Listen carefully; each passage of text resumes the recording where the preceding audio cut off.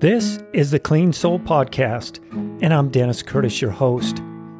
Overcoming, overcomers. Jesus talked a lot about overcoming the evils of this world. He told us to overcome just as He had overcome the world. But before I get into being an overcomer, I want to mention to you that without a doubt, we need to get a grip on the fact that we will soon leave this body and we will go to be with the Lord. In fact, that is our hope. I've just gone through the parting of a family member, and it was completely unexpected. It's been hard for me to wrap my emotions around this departing, but it's been a good test of where my trust really lies. Do I trust God in the eternal, or do I just trust Him here and now? Sure, there's a time of mourning. I've been through mourning. My family members have been through mourning, and mourning is a good thing. We have to go through it. We have to give up. But 1 Thessalonians 4:13 and 14, brothers and sisters, we do not want you to be uninformed about those who sleep in death, so that you will not grieve like the rest of mankind who has no hope. For we believe that Jesus died and rose again, and so we believe that God will bring with Jesus those who have fallen asleep in Him. You know, Jesus and also Paul use the word sleep instead of death. For example, when Jesus was about to raise the little girl from the dead, all the mourners were in the room mourning and making loud mourning noises. And Jesus told him, hey, quit this because she is asleep. Now, everybody laughed at him because they knew that she was dead. Her spirit was out of her body. But Jesus knew that she was alive and that He was going to bring her back. She was only asleep. Or Lazarus, when the apostles talked about going back to help Lazarus, Jesus told him that he was asleep. The apostles said, hey, if he's asleep, let him sleep because he's going to get better.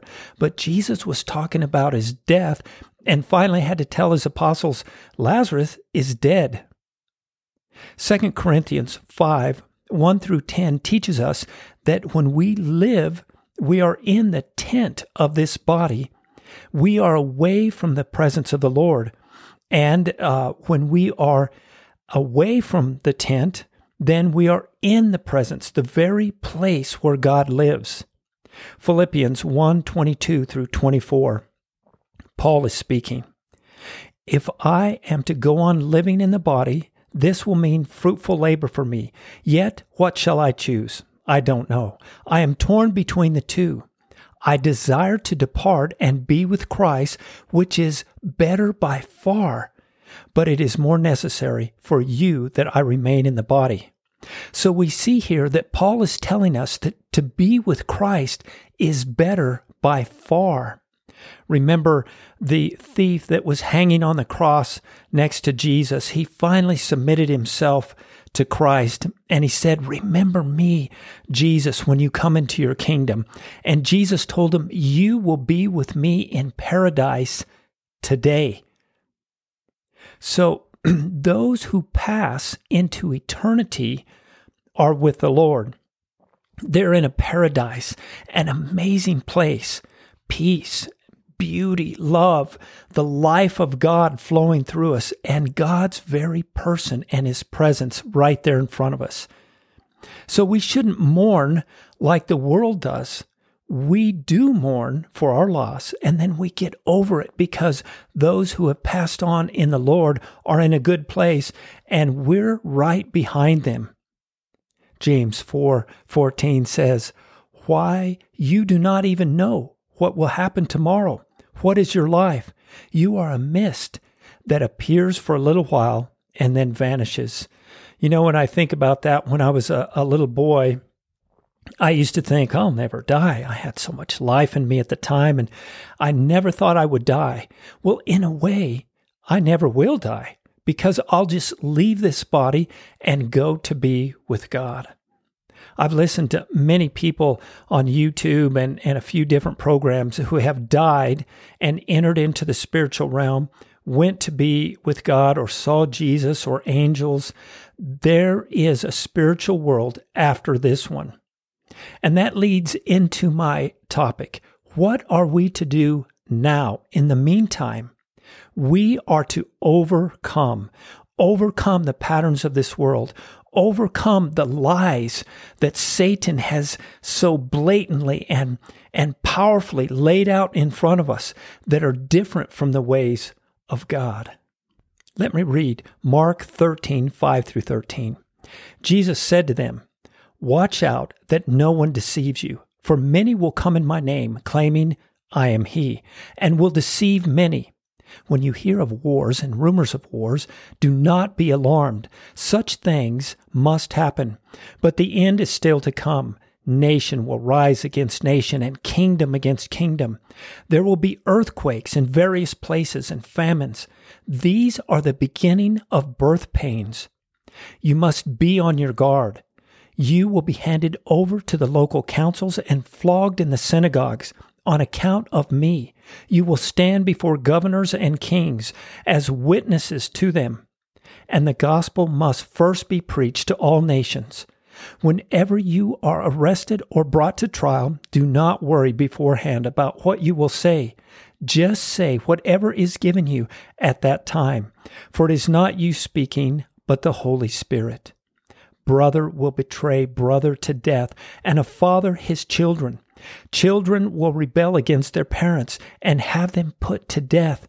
Even everyone will hate you because of me, but the one who stands firm to the end will be saved." So what do we have here?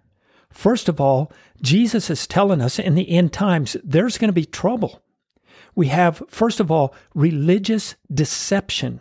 We have so many different religions now, all of them claiming to be the truth and the way to God. I remember a guy telling me many years ago, I was trying to tell him to stay with his wife, and he was kind of broken at the time because they were separating. And I told him, Jesus is the way, and you have to follow Jesus. And he said, I believe there's many ways to God.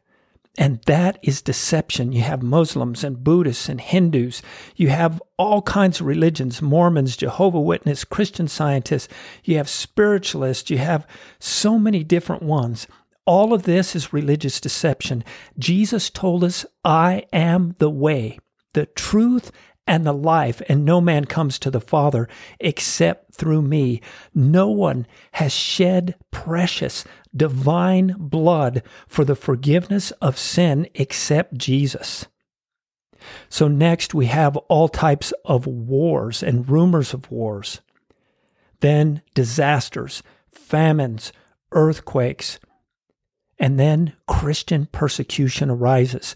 Now, Christian persecution's been going on for a long time, but it is rising. There is more persecution today than there ever has been.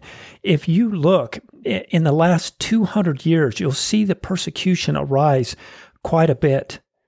Family destruction is the next warning that Jesus gives us. God made the family unit.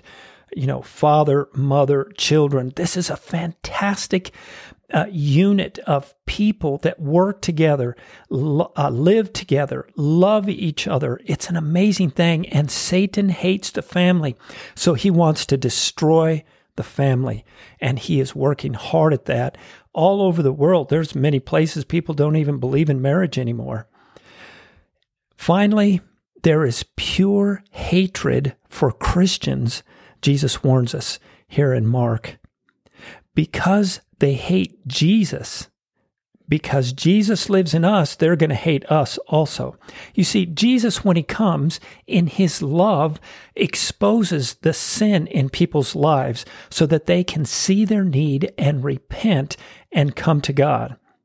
And when we live for Jesus and Jesus is living in us, then people will see our lifestyle and that will convict them of sin.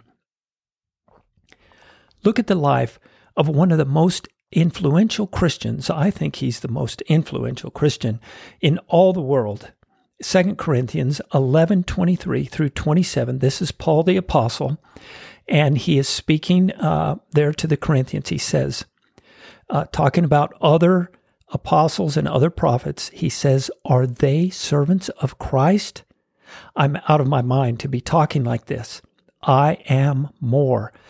I have worked much harder, been in prison more frequently, been flogged more severely. I've been exposed to death again and again. 5 times I received from the Jews the 40 lashes minus 1. 3 times I was beaten with rods. Once I was pelted with stones. 3 times I was shipwrecked. I spent a night and a day in the open sea. I have been constantly on the move. I have been in danger of rivers, in danger of bandits, in danger from my fellow Jews, in danger from Gentiles, in danger in the city, in danger in the country, in danger at sea, and in danger from false believers. I have labored and toiled and have often gone without sleep. I have been hungry and thirsty and have gone without food. I have been cold and naked." Listen to the problems that Paul went through, this great Christian man. Why do I say all of this? 2 reasons. We as Americans up to this point have lived in freedom to love God and serve God openly. For hundreds of years, we've been able to do this because of the sacrifices of many men and women who have sought after God and taught their children the ways of God. And that has passed on from generation to generation. But as we, a rebellious country now, the United States of America, as we rebel against the commandments of God and tear down everything that God has built in our nation, we hate our neighbors, we sacrifice our children in more ways than one, we push God aside, all of His commandments, we do not pay attention to Him. In doing these things, we are relinquishing His protection and His prosperity. We are turning His Spirit and His way away from us, and that will bring disaster on us. Now, I don't say this as a fearmonger, but I'm telling you that it is important that we as individuals overcome the evils of this world, even when our whole country and the whole North America is turning away from God. It is our responsibility as an individual to follow after Christ.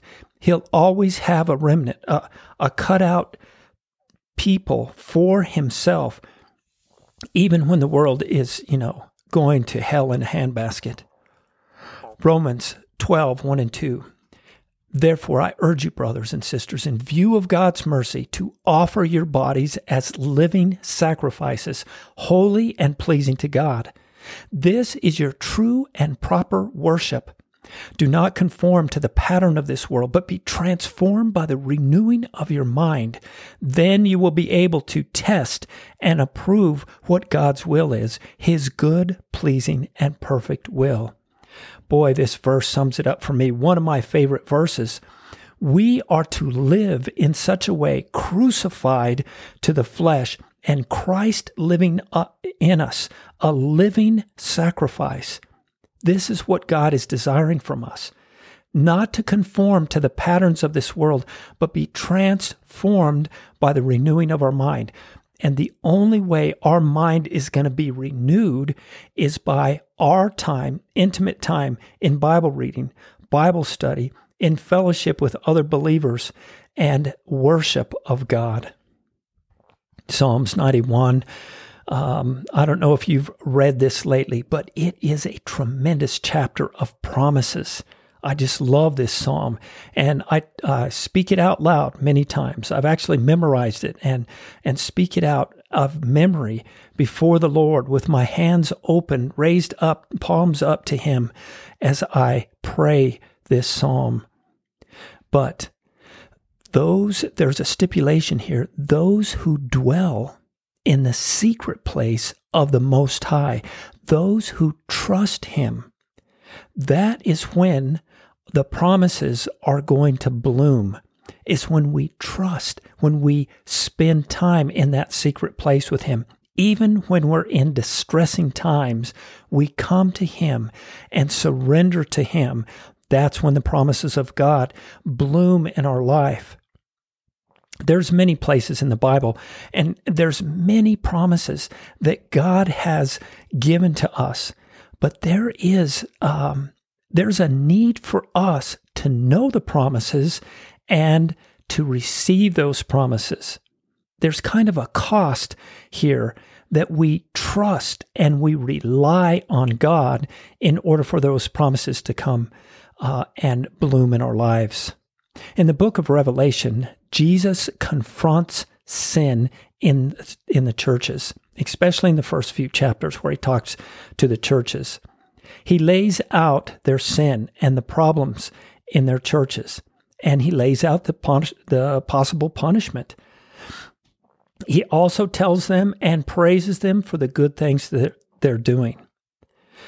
But He tells the churches that they must hear what He is saying, believe Him, and act on that belief to overcome the world, to overcome Satan and all of his forces and all of the lies that he puts out. The word overcome here can also be translated as conquer. We are to conquer. And the Greek word is nikao. The Greek meaning here is to be the victor, to conquer, to win over this world and the evil that is trying to suck us in and destroy our life and destroy our relationship with the Lord. Remember the importance of worship, Bible reading, Bible study, and going to a good church. Very important. Many of the churches that are in the United States today are not in really good shape. So we have to take it upon ourselves to make sure that we are doing what God wants us to do. I remember when my wife and I moved to Brechin, Scotland, back in the 90s. I wanted to integrate with the Christians there in Scotland. And so we went to the First Baptist Church in Brechin. It was a very large church, and at one time it must have been a glorious place. But as we went into that sanctuary, I can remember it now, walking in there, the sanctuary is very large with pews. The roof was beginning to cave in. There was dust everywhere. It was dark and damp. And I thought, oh my goodness, what has happened here? And then the pastor came out and he said, hey, we're back here. So we walked back there. There was only 3 or 4 believers in there praying. And me and my wife went in with our kids. That church was completely dilapidated. It was like a mockery in my mind to the goodness of God. I watched just recently an article on CBN about the churches being repurposed in Ireland and how the church was no longer a part of the Irish society. And it was such a sad thing to see.